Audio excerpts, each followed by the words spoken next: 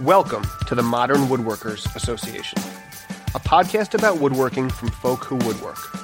Woodworking is what we do, who we are, and what we like to talk about. So join us as we have a drink, sit around, and talk woodworking. Hello, everyone, and welcome to this, a very special after-school edition of the Modern Woodworkers Association, all podcast about all things woodworking. I'm your special, back from the great beyond guest host, Tom Iovino of Tom'sWorkbench.com. It's been on hold for a while because of family things, but hey, we're still woodworking. Yes, we are, Tom, and Yes, welcome we are. back from the beyond. Thank you. It's good to be back from the great beyond. I feel like I've come in from the cold. The spy who did, or the woodworker who came in for the cold. It's funny because I live in Florida. You wouldn't expect to see a lot of cold. It's in here. fact very hot. It is warm out there, isn't it, today? So, Diami, you've come to visit me in my humble abode, and here we are in Florida. And we are sore, and I think we're still scraped up and still have I got my splinters. splinter out. You I did. did, yeah. I'm glad to hear that. But the idea was that we were able to do something incredible at the woodworking show yesterday. We did. In one day. We stopped by the woodworking shows in Tampa yesterday. Yes, at and the Florida State Fairgrounds. on the way there, we swung by Home Depot and bought about how much wood did we buy? It was about $79 worth of wood. Okay, and it was mostly Southern Yellow Pine, 2x12, 2x10, 2x8, if I recall. Yes, it correctly. was. The beauty about, what we were doing is, that you can get a really nice bench out of construction grade lumber. And the funny thing is, I've seen other people do it. People like Chris Schwartz, people like, you've got, Mike Simpson up in Minnesota. They're big proponents. Let me ask you a question about Mike. I know you've seen Mike's benches. I'm assuming that Mike, as is the case with me, can't get Southern Yellow Pine at his local home center. What does Mike use? Does he use? Mike uses standard SPF, spruce pine fir. Okay. He uses standard SPF. He just picks through the lot and finds the best ones he can. I know it's softer than Southern Yellow Pine. But again, Mike's theory, and just so you know, is that he'd much rather ding up his workbench than ding up the cherry project or the maple project, or the oak project, or whatever project he's building. So as far as that's concerned, that's a pretty interesting, way of looking at things. I know people they want to build their workbench out of plantation grown teak or something along those lines. And the reality is, when you start to think about, if you make your bench too hard, you stand the risk of actually, if the wood you're working with is softer than the workbench, doing damage to the piece.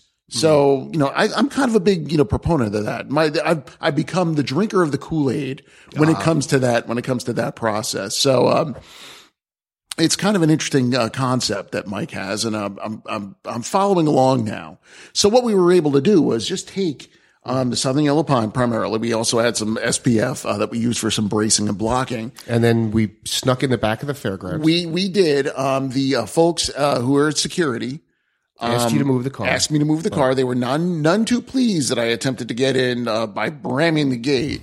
Probably not the best way to go. So what I did was I snuck around the back, and what we did was we unloaded the lumber, and we were able to bring it onto the floor of the woodworking show, and there we began the Gorilla workbench build. Now, not Gorilla like the shop monkey, but Gorilla like Guerrll, however like it's Che spelled. Guevara. Like Che Guevara. So what the idea being that, we were able to go in, and we have these woodworking shows are great. They are. You've got so many people with so many products and so many, and so many instructors. And we've been in the community long enough that we were lucky enough to know most of them. Can I build on that point? Yeah. We are so fortunate to have met so many incredible people in the woodworking community, vendors, instructors, luminaries through the years that, when we go and meet these people and we say that these people are really, really impressive to meet and they're down to earth and they want to instruct,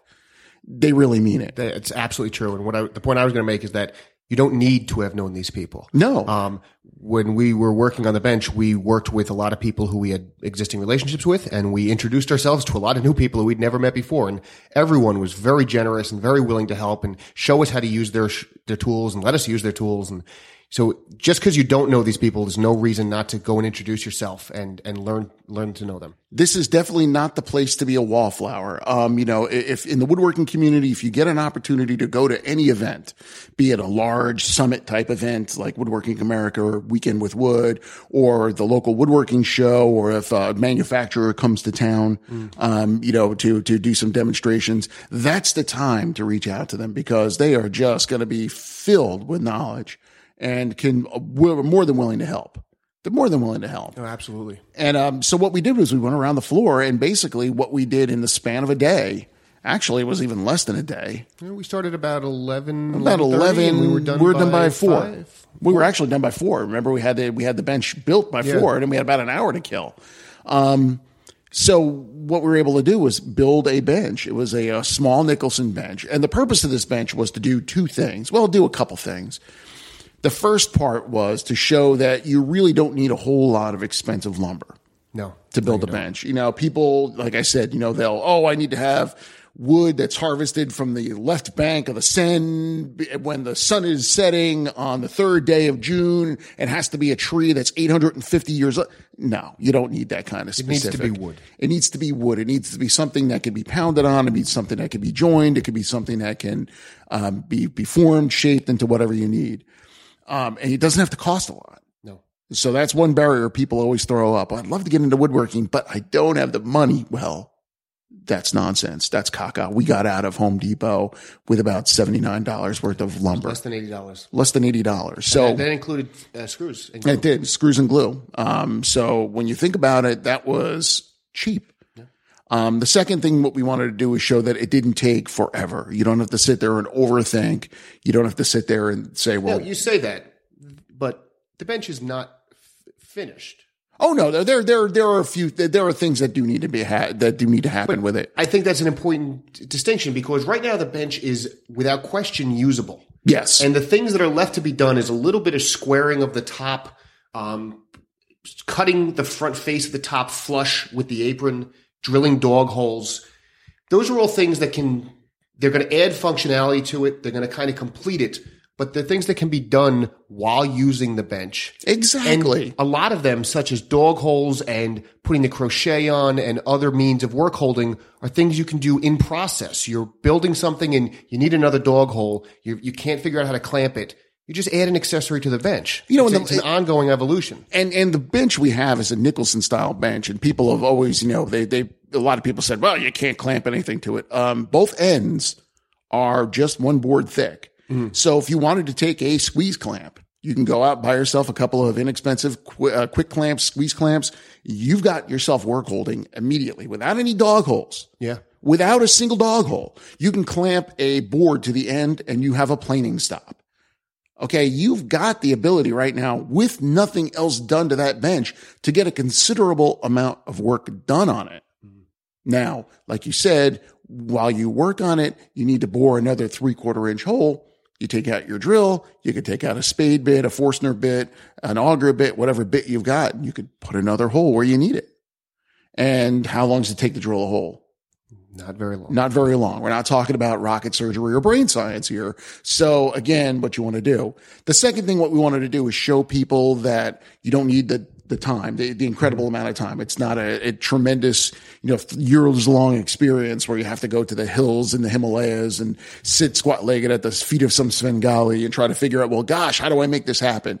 It's a very simple design. A Nicholson bench is a very simple design to build. It can be done in a day. And all the joinery on the bench is basically made, with the exception of one notch we had to chop out. All the joinery is really made by laminating multiple boards together to leave a notch. Exactly. And when I spoke to Jim Heavey of Wood Magazine, that's actually a very tried and true method of woodworking. You can actually build, more through tenons, by laminating boards together. Yeah. And, so if you wanted to say build something with a through tenon and you needed to be square, what you could do is rip out a middle piece, cut the size of the tenon you need, glue everything back together. Nobody's the wiser.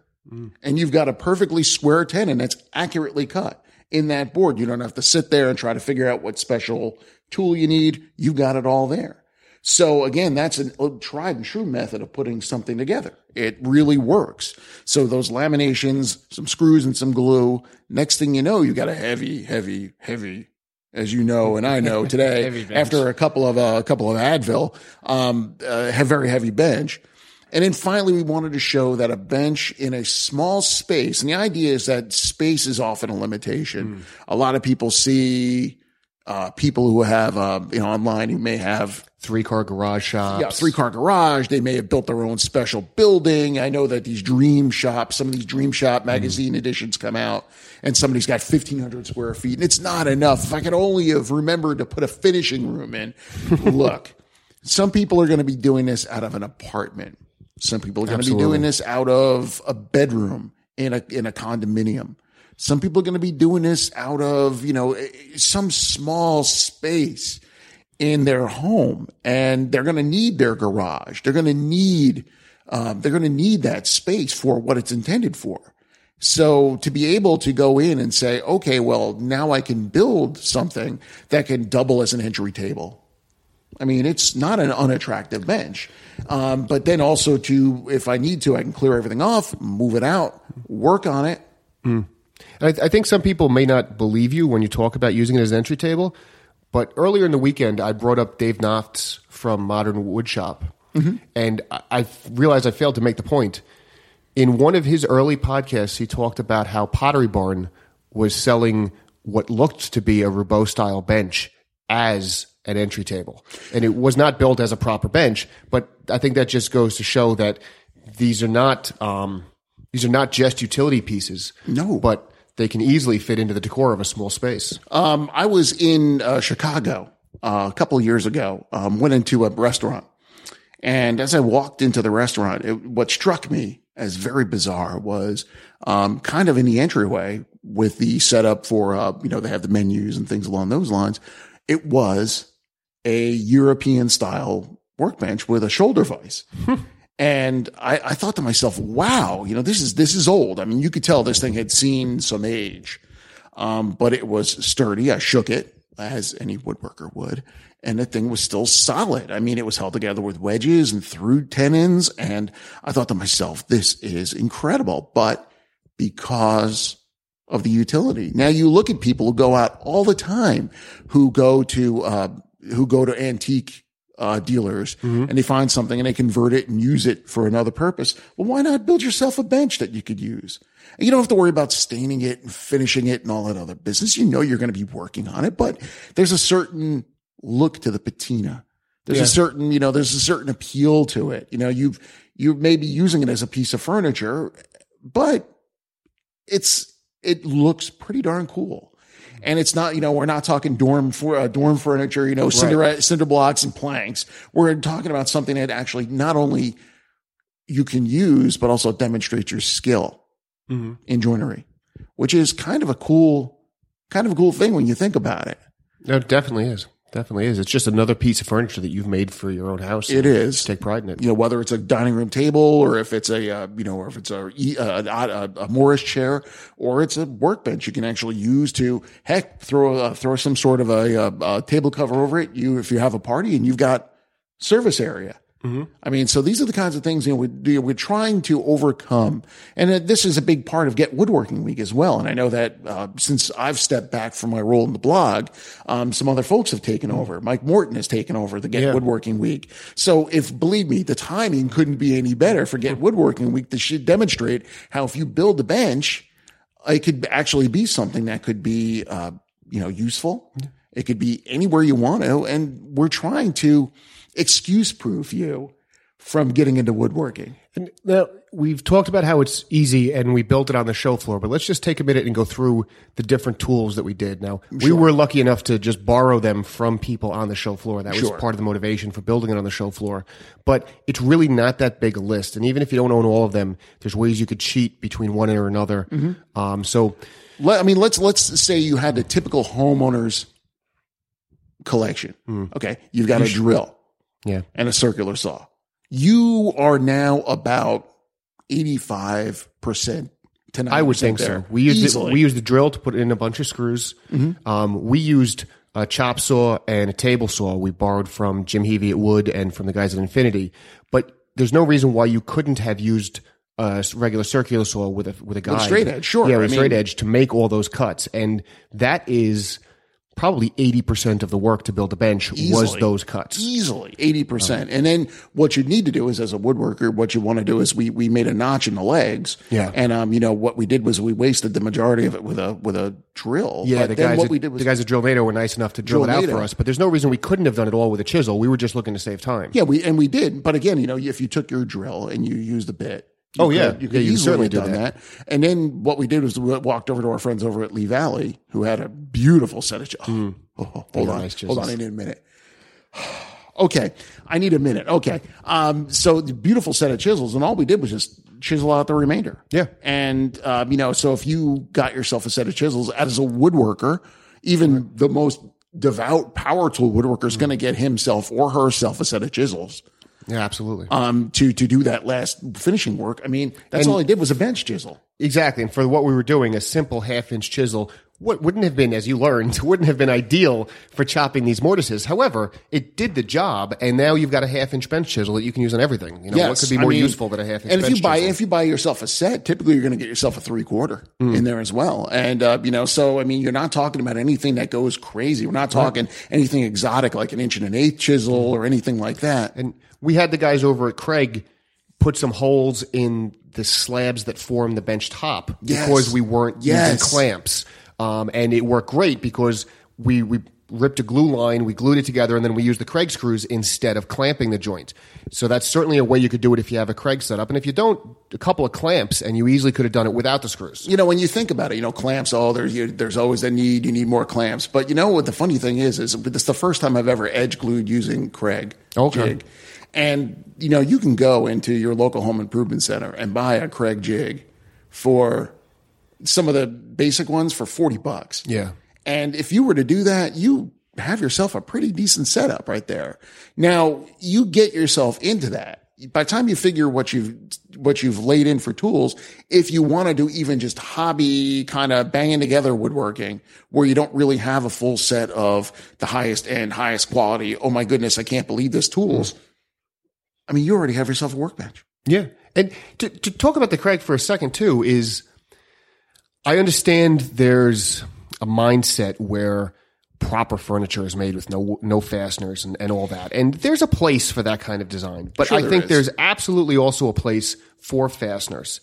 And if we're talking about working in an apartment like this particular bench is designed to do, I think that the Craig is a great way to go because it's fast and there's lots of times when you don't need to take big assemblies and clamp them up in stages because you're using screws to reinforce the glue rather than clamps. Exactly. So if you're working in a very confined space, I think the Craig is very efficient in terms of both time, but also in terms of space because you don't necessarily have to have all these giant clamps sitting around all the time. And let me make another really important point. Woodworking is acquired skills. It takes some time to get really good at how do you cut a dovetail. It does. It takes time. It takes effort. It takes energy. It takes practice. Now, if you're going to tell me that somebody who's getting into the craft is going to spend 2 years cutting sample dovetails over and over and over again before they can build a project, no. Who's going to stay with that? Who's going to stay with that? If you're learning how to play an instrument and all they do is teach you how to play scales for 2 years and you want to learn how to play a guitar riff, come on. You'd sell that guitar in a minute. When you're first getting into woodworking, you need achievable results. And exactly. Pocket screws let you achieve an amazing amount of things with a small amount of skill. You want to build that bookshelf that you know you need. Okay, fine. You get out the pocket screw jig, you put it together.